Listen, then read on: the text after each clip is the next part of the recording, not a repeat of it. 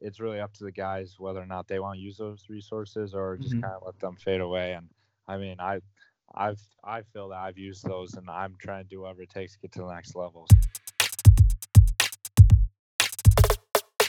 Can I get a mic check? 1 2 1 2. Mental Dive, episode 16. What's going on? It's Taylor Staden. You know, I'm in my 4th year of my undergraduate degree right now in sports psychology at Laurentian University. And, university has been quite the journey. When you take on a responsibility like being a post-secondary student, it comes with not only its challenges, but its opportunities. And I bring this up because presently it's March. And for anybody who's been in post-secondary, you can probably attest to this. March is often one of the toughest months of the school year. It's the end of the year. You're kind of getting into summer mode. You're figuring out maybe some summer work plans. And then you got all these final assignments coming in that you gotta complete. And then there's exams. Exams in my school anyways usually happen in April. But that's the thing, is that as much as we can stress out about it, and as much as we can, how do I say this? As much as we can stress out about it, and as much as we can kind of be frustrated with it, why do we have to have so much on our plate at one time? For most students, this was our choice. We decided to take on the responsibility of a post-secondary degree, whether in university or college. And I think it's important for us to frame these challenging moments as opportunities. Using this adversity as fuel, using this adversity to better ourselves and to learn how to work well under pressure, to learn how to meet deadlines. Enjoy the content you're learning. Presumably if you're in a university degree for something, you probably like it enough to some extent to commit roughly 4 years of your life to it. Or if you're in college, usually closer to 2. And you might be thinking to yourself, what is Taylor getting at here? Like, why don't I just shut off his podcast right now? Because he's just talking and just rambling. And I'll tell you how this relates. In that, I want to speak to the fact that adversity is not always a bad thing. And that there's times in our lives when we take on certain responsibilities because we want to achieve certain goals, they're not going to always come without their challenges. And particularly when you're striving for a goal, you want the goal to challenge you to an extent. You want to grow. If you're not being challenged, your goal is likely too easy and you're selling yourself short. You're not giving yourself enough opportunity to learn and to fail in a sense. Like, no, I'm not saying we got to set up our goals so that we fail. I'm not saying that at all. But we want to set our goals so they challenge us and they push us. And so, you know what? Let me just relate this to the podcast today. So today's podcast, as I'm sure you saw from the title, I had the pleasure of being joined by Ty Smilanic. And Ty in himself is currently going through a lot of adversity and being challenged. He's ranked as high as 14th overall by a scouting service, International Scouting Services, ISS. And so, with Ty pursuing a career in professional hockey, that is presumably his choice, right? And with this decision of his is going to come certain commitments and challenges. So if you look at his draft year, you might notice that he's played less games than other people on his team, the United States National Development Program. That's because he was hit with adversity. He's gone through a slew of injuries early in the year. And in no years less than his NHL draft year, when there's going to be the most scouts on him at any point in his life, odds are. Teams are looking to invest in a prospect. Hockey is a business, meaning that prospects are assets. So teams want to make sure that they're making their best prediction at acquiring a prospect, right? And so that puts a lot of pressure on players. What made Ty such an interesting individual to interview was his mindset to pressure, how he views adversity, and how he uses adversity to fuel him, to challenge him, for him to grow. And when we can do that, it can help us build mental toughness, resilience. Having that, what is likely sounds like a growth mindset in some senses of the word, or term rather, can really help us push. Yeah, I mean, it's just so, like I said, so important for us to be challenged. So until we accept the fact that we're going to have to put ourselves in challenging situations to grow, guess what? We're never going to grow. Look at a flower. A flower does not grow without a good mix of rain and sunshine. If it's all sunshine, the flower's not going to grow.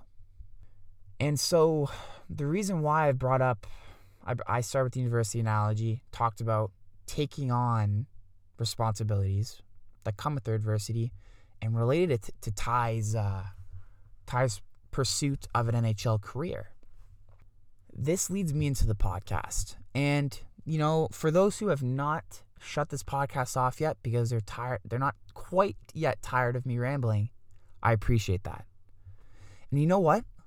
Let's get into the dive. Mental Dive, episode 16, Ty Smilanic. Let's get in it. All right, so today I have the pleasure of being joined by Ty Smilanic. Ty, thanks for joining the podcast today. I really appreciate it. Yeah, no problem. Thank you for having me.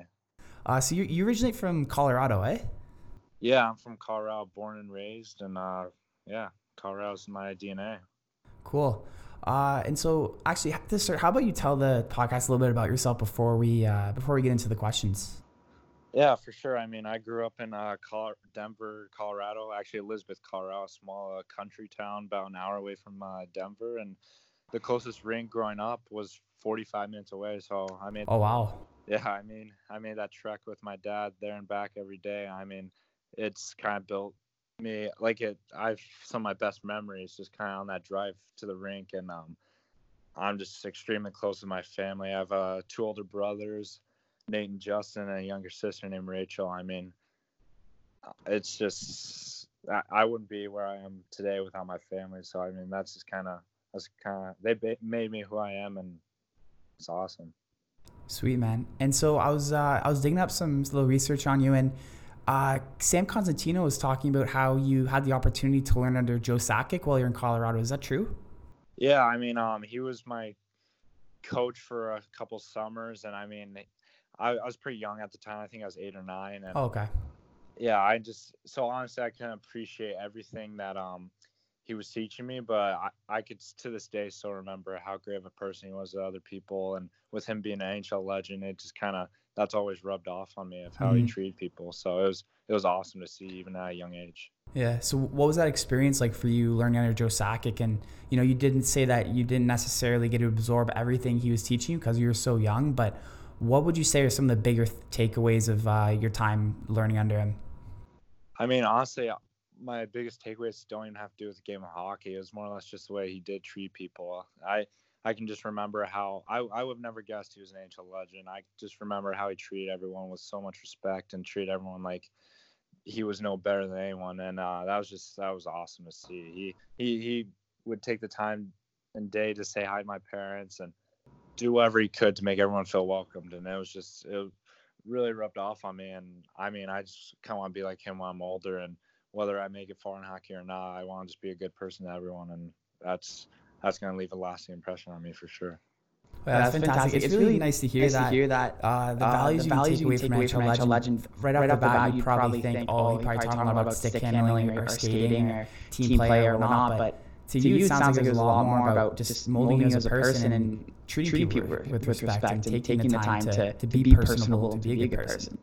Yeah, 100%. Like, obviously, like I said, I was pretty young when he kind of was there coaching me. So the hockey aspect of it didn't necessarily rub off on me, and it was kind of summer, so it was more of a relaxed type of atmosphere. But it's the more human-like things that kind of rubbed off on me. That's going to leave a lasting impression. Right. And that lasting impression led you to playing on a historic U.S. National Development Program team last year. Where, what was it, 17 players were drafted last year from the team? Yeah. That group was pretty special. So it was be at the rink with them every day. Right. What was that experience like for you? Or even actually backtracking a bit, how did you get involved with that program? Because obviously not everyone gets in. It's only the top of the top for your age group. How did you originally get recruited for that? I mean, being from Colorado, not many kids from Colorado have made the team, so I didn't really hear much about it. But my U16 year, they came out, they took the time to come out and talk to me and see if I was interested.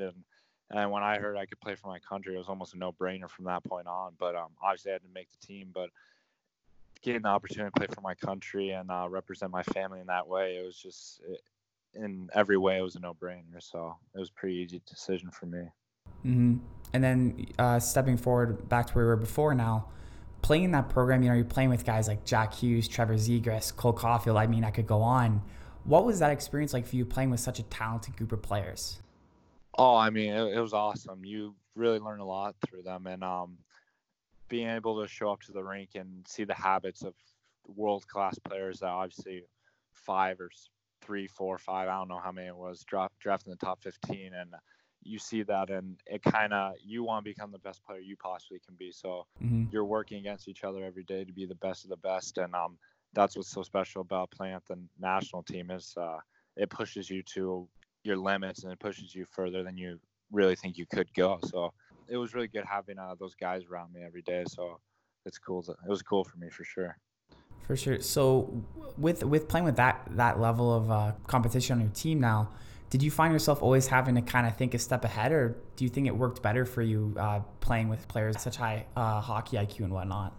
Yeah, I mean, I think when you're playing with players like that, it just elevates your game to a new level, and it forces you to get to that level. So I don't think really necessarily it's a hindrance playing with such skilled players, because at the end of the day, every kid wants to play in the National Hockey League, and every kid wants to be the best version of himself. So having those guys around and having the top end players in the country with you every day and pushing you, I mean, it definitely just helps your development and makes you the best player you can be. So.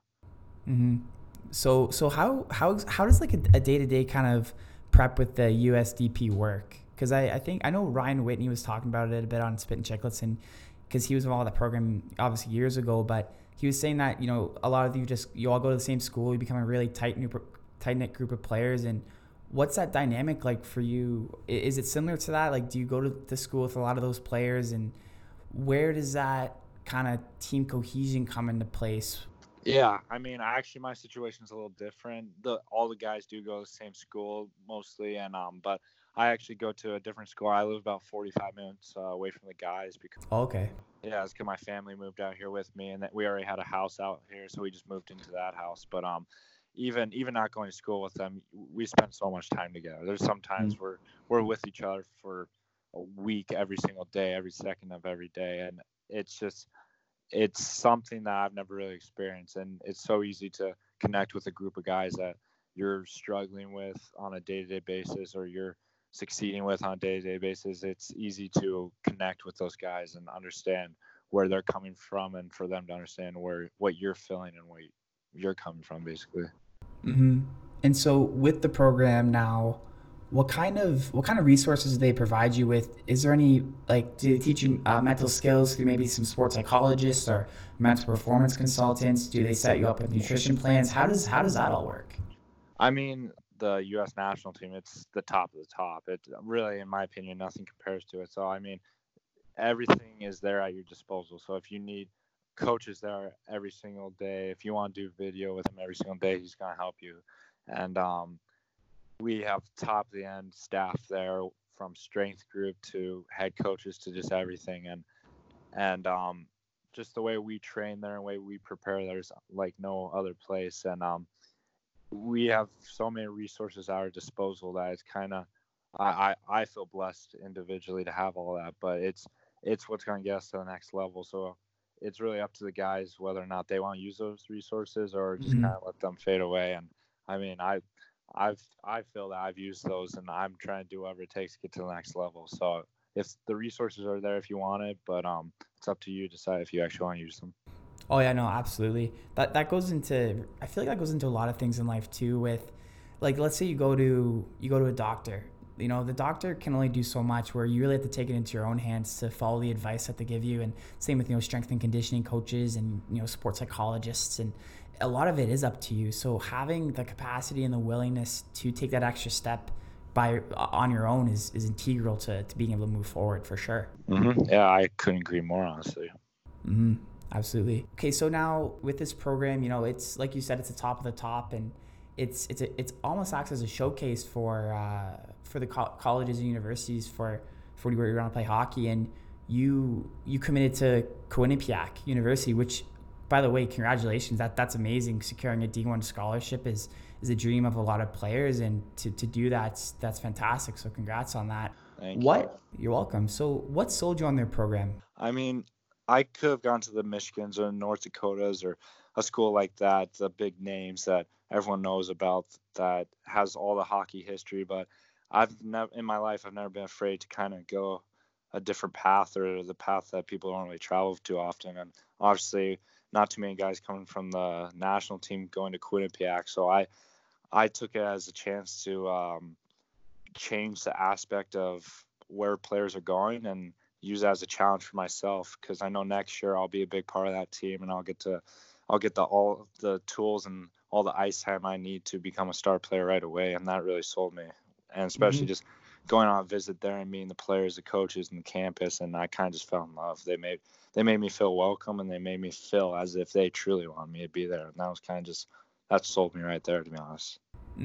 Yeah, for sure. Because it's not just about the name of the school; it's about the fit, right? Like how big of a part are you going to play in their offense? Are you going to get to play power play your first year, and all these other aspects? So you can go to a powerhouse like Boston University, or North Dakota, like you said, or Michigan, but there's no guarantees. Well, I guess there's not any guarantees at any school, but there's likely less opportunity as a freshman to play in those situations and to build that confidence. Yeah, I mean, is there a chance, or is it likely that if I went to one of those schools, I could have played first line power play and all that? Yeah, but I mean, I was, you don't know what's actually going to happen, or if that's truly going to happen to you next year. And I was confident enough that with everything Quinnipiac offered me, that everything they told me is going to happen, it's actually going to happen. So knowing that in the back of my head, that I don't have to worry about next year.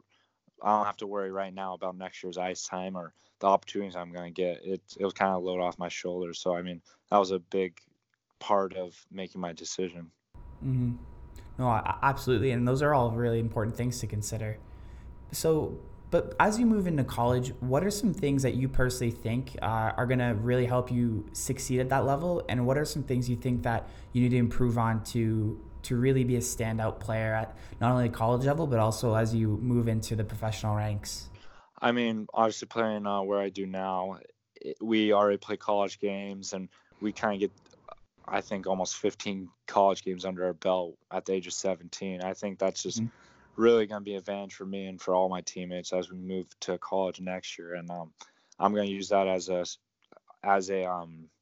strength for mine, and that way I'm going into college as a true freshman, but I'm not actually a true freshman. I get to have some games under my belt. So just I can go into next year being confident, not really have a filling out process, just be ready to go from day one. But for me to succeed in college level and even at the next level, I kind of just, no kid really wants to play defense that much, and I'm guilty of that. I want to play offense. I want to go score goals, but just being more bought in the defensive zone. That's what I'm working at. I've gotten so much better since I've been at the national team, but it's always something I can work on, and something to this day I'm still working on. So I use that as a challenge and keep up my offense, but even improve in the defensive zone too. And how have you been working on that? Is that more so through video and becoming more aware of the defensive side of the game, or how have you been working on that? I mean, offense or D zone is more or less, I don't look at it as video is going to really help or anything. It does help a little bit, but I think it's more of a mentality of how much you want to be bought in. So there's not a amount of video I could do that was going to change that. The only thing that was going to change how I play in the defensive zone was my mindset towards it. So I kind of just had to change my mentality and understand that if I want to play at the next level, I have to make some changes. So making those changes as I am now and going to keep doing is going to make me the best player I can be and give me the best chance to play in the National Hockey League. Mm-hmm. Absolutely. And do you aim to model your game after a certain player, or are you just trying to kind of play your own style of game? I mean, yeah, I think every player wants to be a little unique. I don't want to be the first Tyson Blank. I don't want to follow anyone necessarily, but I feel like I play like a Nathan McKinnon, obviously being from Colorado and watching him growing up and him being my favorite player. But just a guy that plays with a ton of speed. That's how I like to play and loves to shoot the puck and find open teammates, and just that's really how I like to play. So being able to watch him and kind of at a young age and be able to figure out what he does to make him so special is helped me in my hockey path to become a player like him. Mm-hmm. It's actually really interesting you mentioned Nathan MacKinnon, because he's actually talked about how during his first few years in Colorado, he wasn't seeing the same results as some of the players that he outperformed in junior, like Nikita Kucherov and whatnot. So he actually started working with a sports psychologist. And the year he started working with the sports psychologist was the year where he put up, I believe it was 97 points, and he had that huge breakout. And for him, it was, I believe his reasoning for it was a lot more about becoming more confident and just like setting goals and, you know, understanding that, you know, it's okay to make mistakes. You know, mistakes are where you learn, right? If you get too caught up in mistakes and you're too worried about them, then you're going to hurt yourself in your development, both mentally and physically. Yeah, I mean, what people forget a lot of the time is that we're still kids, and hockey is just as much as physically as it is mentally. So it's a mental game out there. I've learned to figure that out, that it's just because I could be the most skilled player on the ice, or I could just be the fastest, doesn't necessarily gonna make me the best. There's a whole nother aspect to the game that's mental, that you have to learn to accept of losing, you have to accept of adversity, and you have to learn these challenges in your head before you can really develop on the ice. So I mean, the mental side of hockey is just as big as the physical side, in my opinion. Mm-hmm. I mean, I might be a little biased myself, but I'd probably say the same thing. Yeah. So this year, I'm sure you know, you likely hear about it all the time. This is a big year. It's your draft year. You know, first year of eligibility. What kind of preparation have you been doing to prepare for the draft this year, and what's that process been like for you? I mean, this past off season, I've trained hard. I trained harder than I ever have, and this year, obviously starting the year off with mononucleosis that I had, that sent me back 4 or 5 weeks, and then coming back and getting high ankle sprain, that's another 4 or 5 weeks, and now I'm just recovering from a broken finger, which I've been playing on a cast with. It's been frustrating to say the least, but I mean, especially in my draft year, that's I saved all my injuries for my draft year, I guess. I've never had injuries, but I mean, that itself's been frustrating, but like I said, it's the mental side, and I could think of it as a negative and think the world's against me, or I can think of this as adversity that I need to overcome right now in life if I'm ever going to overcome adversity later on in life. So even though it's been frustrating, I want to be out there. I've been hurt. I've tried to be as positive as I can be a good teammate, and just learn from these experiences and just kind of appreciate the game more as I've been away from it. So I have more excitement towards the game than I've ever had in my life, honestly, and just kind of excited to finish these last few months off before the draft, and kind of show teams who I really am. Mm-hmm. And so, you know, with that draft year now, you know, there's always gonna be scouts in the stands, but what's it like knowing that, you know, there's gonna be a ton of scouts in the stands that are covering you and are really trying to get a sense on you? Like, what's that like? Do you find yourself focusing too much on the scouts in the stands or your draft rankings, or do you just try to tune it out and just focus on your game? I mean, it's easy to look at all that stuff, and I try not to. It's easy to come across something on Instagram and see your name up high and get too high, or come across something not even see your name and think low. But you know, you kind of just have to block that all out, and I've tried to do that the best I can. And obviously, every game there's scouts. There could be 200 scouts in the stands, or there could be 5. It doesn't really matter. You just kind of I have to play my game and I have to show them who Ty Blank is. And I try to do that each and every game and show them that how great of a player I am. And obviously, if I see them off the ice, show them how great of a person I am off the ice too. So it's awesome to every game be playing for, every game having people watching you and analyzing you. And I love the pressure. I love playing under that pressure, and because it makes me play at my best capabilities. So it's fun, honestly. Mm-hmm. Absolutely. And so with that now, like we were talking about earlier, there are 17 players from the U.S. National Development Team that were drafted last year. A lot of the high names too. What were we saying? There's at least 5 in the top 15, right? Like there's Hughes, Zegras, Caulfield, Knight. Was Boldy in the top 15? Yeah, but I think Boldy was 10, so, or somewhere around there. He was 10 or 12, something like that. Yeah. So, what are some things that you think you learned from just kind of experience, or not necessarily experiencing, but just seeing how that all played out with your former teammates? What have you learned from that that's helped shape you to understanding the whole process today?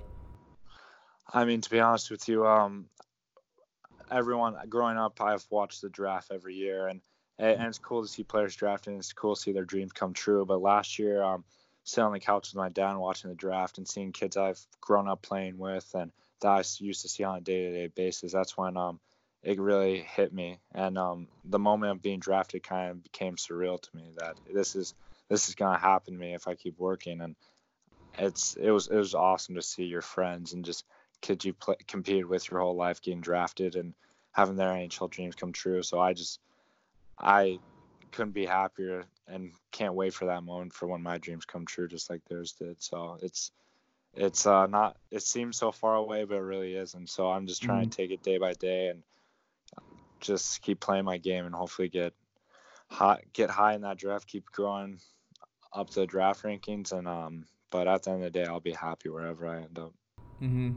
So with that team too, obviously Cole Caulfield was ridiculous last year. Like I mean, you could tell me, you could talk to me about it far more than I could tell you about it. But were you surprised to see how late he went in the draft, considering his season?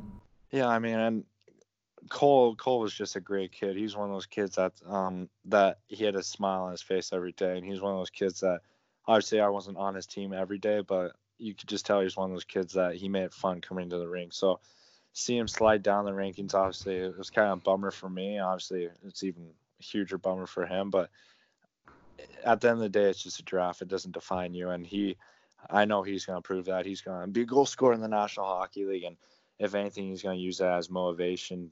That I think he's 15th overall or somewhere around there. That 14 I think so, teams, yeah. that 14 teams passed on him. So I mean, I don't think it's necessarily a bad thing. Sometimes it's good to kind of have that chip on your shoulder and something to play for. So like I said, it's just a number at the end of the day, and it's up to you whether or not you want to be an NHL hockey player or just another draft pick.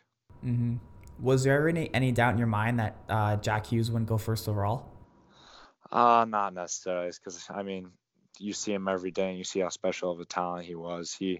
He's he's truly a special talent. So obviously, I think everyone kind of believed there was maybe some doubts at sometimes whether or not he was going to go first, but I kind of thought at the end of the day that's what's going to happen. And obviously this year's been kind of struggling on him, but it's his rookie year. He's an 18, 19-year-old kid playing in the NHL, so he's going to figure it out and he's going to become an NHL superstar. So I think it worked out pretty good for the Devils. Well, that's a really tough jump to make too, from playing the USHL and the USDP to the NHL level. Like the physicality aspect is just so different. Like you go from playing against, like you were saying earlier, kids and or young adults, I should rather say, and to men. Like you're playing against, like Crosby and Brent Burns and Ovechkin, and there's just such a difference there from not only a talent perspective, but taking the physicality and taking those hits. And I think earlier in the year he got a taste of it from Matt Niskanen, and luckily Kyle Palmieri was there to kind of defend him per se. But it's the difference in the physicality is just night and day, and that goes without saying. Yeah, I mean, I have tremendous respect for him to see what he's doing. That he to think that what he did, it would be like me playing the NHL next year. I can't imagine. I need a few more years to develop. So I have the utmost respect for him to be playing the National Hockey League right now. And even per se he's struggling, he's still putting up points. He's still helping his team. And that's kind of awesome to see, because that's every kid's dream to go in the National Hockey League when they're 18-year-old, but it's only going to come true to a few players. So he's gonna figure it out. I don't doubt that for a second. So it's gonna be cool to see how he develops in the NHL. And obviously, I want to get to the same point of where he is now later on in life. So. Mm-hmm. So when is the draft combine? I believe it's early June. I don't know for sure yet, but I believe it's early June, maybe late May. But yeah, I believe that's when it is. Are you doing any specific preparation for the draft combine, or are you just sticking to your routine and just focusing on your season? I mean, I kind of been getting ready per se for honestly probably a couple of years, because you want to do good at the combine. A lot of players make big steps at the combine. Right now, it's more or less about winning gold in April and being with my brothers and having a gold medal in April. So I haven't really thought too much about it, but I'm sure once April's over and the combines are closing in, that there's gonna be a lot of preparation getting ready for it, and it's gonna be cool for sure. Yeah, I mean the combine usually doesn't get too much coverage from the media. Obviously, it's important for like draft rankings with the scouts and the teams, but media wise, I mean, you unless you do something really really good or really really bad, like when Sam Bennett reportedly couldn't do a pull-up or something like that. That's not exactly what you want to hear in the media. I mean, yeah, exactly. And it was funny. He made a joke of it. I don't know if you ever saw, but he posted a video later of him doing some pull-ups at, I think it was a park or something, just to kind of put his haters to rest. But that was a pretty funny moment. Yeah, no, I mean, I believe at the combine too, some of the teams will do some things around testing mental skills, like I believe like resilience or mental toughness or anything like that. And from just speaking to you, it sounds like you have a pretty good mindset around those things. Through our conversation, you've talked about seeing these adversity as an opportunity for growth and a challenge, which is really important, because with athletes, a lot of times athletes will get discouraged by adversity and just think that the world's kind of against them, when you have to take control of your situation and really just work with it. Because at the end of the day, if you can work through these challenges and come out a better player and person through it, then it really is a positive. It's just about getting there and sticking to it.